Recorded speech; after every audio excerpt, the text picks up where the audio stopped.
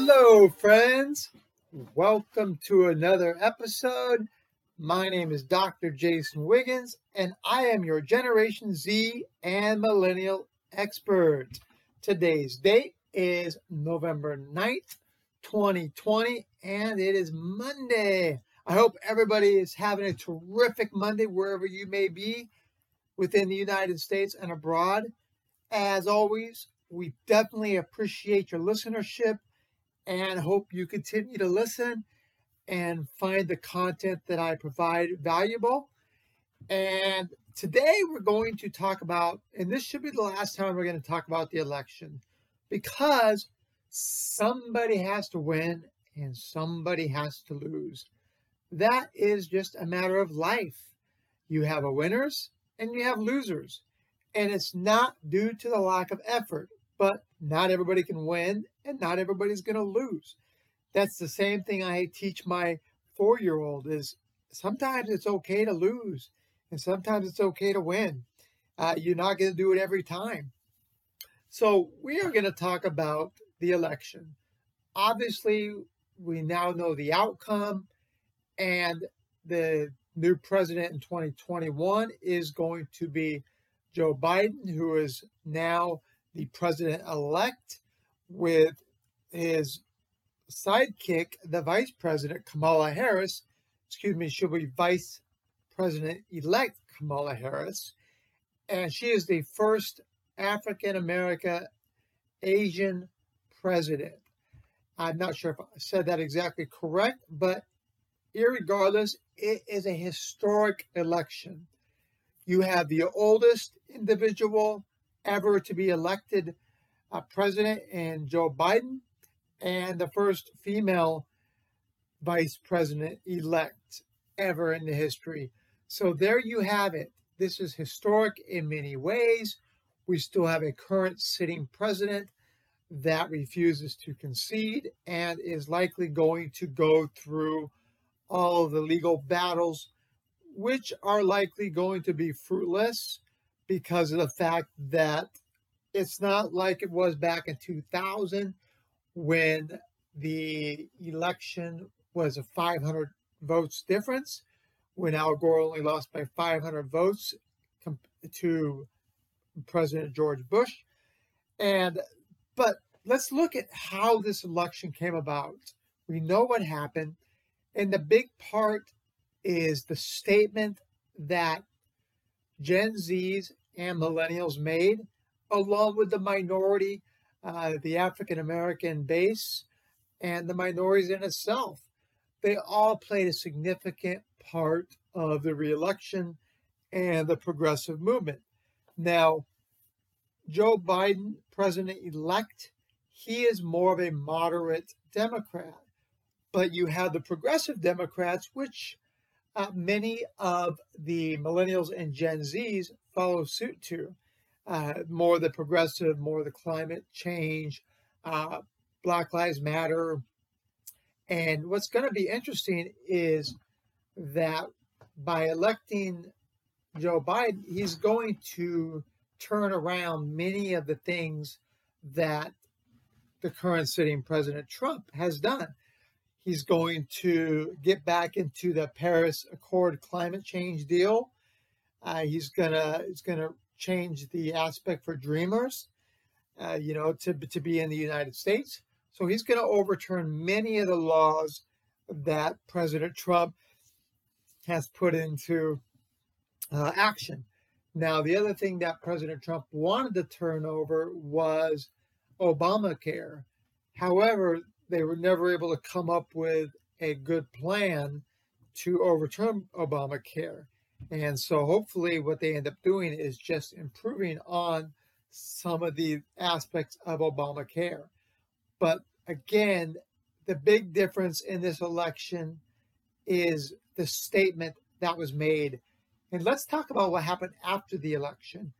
Back on November 7th, when the election was called, once Pennsylvania was settled and determined for the winner, which was President-elect now, Joe Biden, is many millennials in Generation Z opened into all the different cities and were extremely excited about the election and the results and really celebrated.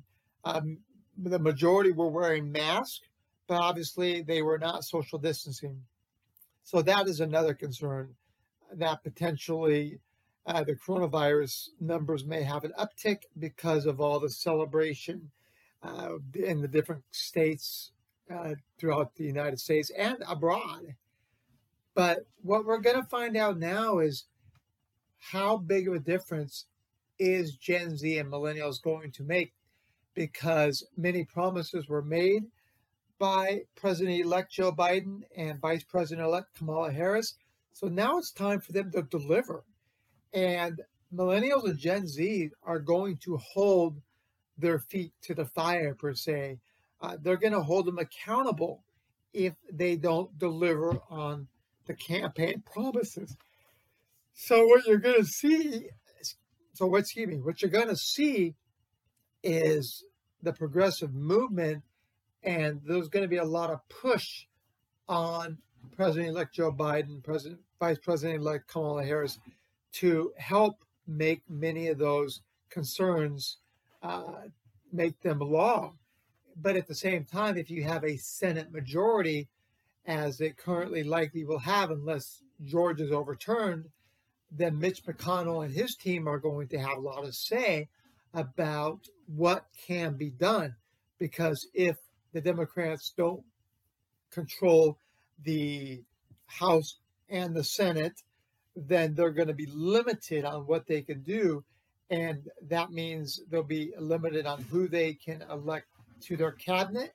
And many of the progressive natures of, Elizabeth Warren and Bernie Sanders are going to be itching for roles within the cabinet to help push their progressive movements. So now, the one thing about Gen Z and millennials that President-elect Joe Biden said in his inaugural speech, if you want to call it that, was we need to all be united. And that's the common theme of tonight's discussion, is we all need to be united. And a united front means we need to love each other. We need to support each other. We need to demonstrate that we are one country. And therefore, but right now, we are not. We are all fighting each other. If you look at 50-50 almost was the difference between Republicans and Democrats, one voting for President-elect Joe Biden and the other 50% voting for our current sitting President Donald Trump, because we had 155 million votes. And again, the two largest vote getters are President-elect Joe Biden, and the second place of all the votes ever is now Donald Trump, who is likely is losing this election and will lose even once all of the legal rhetoric is done. But it shows you all the Gen Zs were out there voting that were eligible to vote. The millennials were out there voting, male, female, black, white, Hispanic, Asian, whatever it may be. They were all out there voting, braving the coronavirus, doing the mail-in ballots. And that's why, as a country, we are united. We're going to move in a positive direction. I think you're going to see the president-elect, once he comes into office, try to bring together both parties, try to demonstrate that we are one, and together we can get things done. We can work for both parties, not just one party or the other. We're not going to pit each other against each other. We're going to, show what really matters. We're going to show empathy for, the coronavirus, the victims, and we're going to demonstrate that the United States is the greatest country in the world. And if we bond together, we can be great together. And that's what tonight's podcast is really about. It's about showing that we're a united front, Gen Zs, millennials, Generation X, baby boomers, traditionalists. We all have experiences. We all have a future. We all have a past, and we all live in the present. Therefore, together, we will create dreams, we will modify dreams, and we will pursue dreams together. I want to thank everybody. This will be our last podcast on elections. We try to stay away from the political aspects. I don't consider myself one party or the other. If anything, I consider myself more of an independent, but I do share views of both parties. But what I want to do is make sure that I can share positive aspects, negative aspects, and really be a mouth for you to listen to and to get good content from. Again, the best ways to get in touch with me is via our website, which is GenZandMillennialExpert.com, or via my email, jason@jwigginsconsulting.com.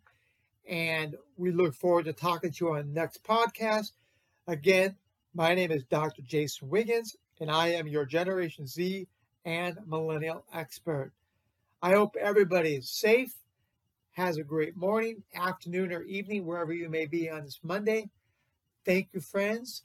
I look forward to talking to you on the next podcast. Please share content with your friends and family. And I thank you for all your listening. And I can't wait to talk to you again soon. Take care. Thanks, friends. Bye-bye.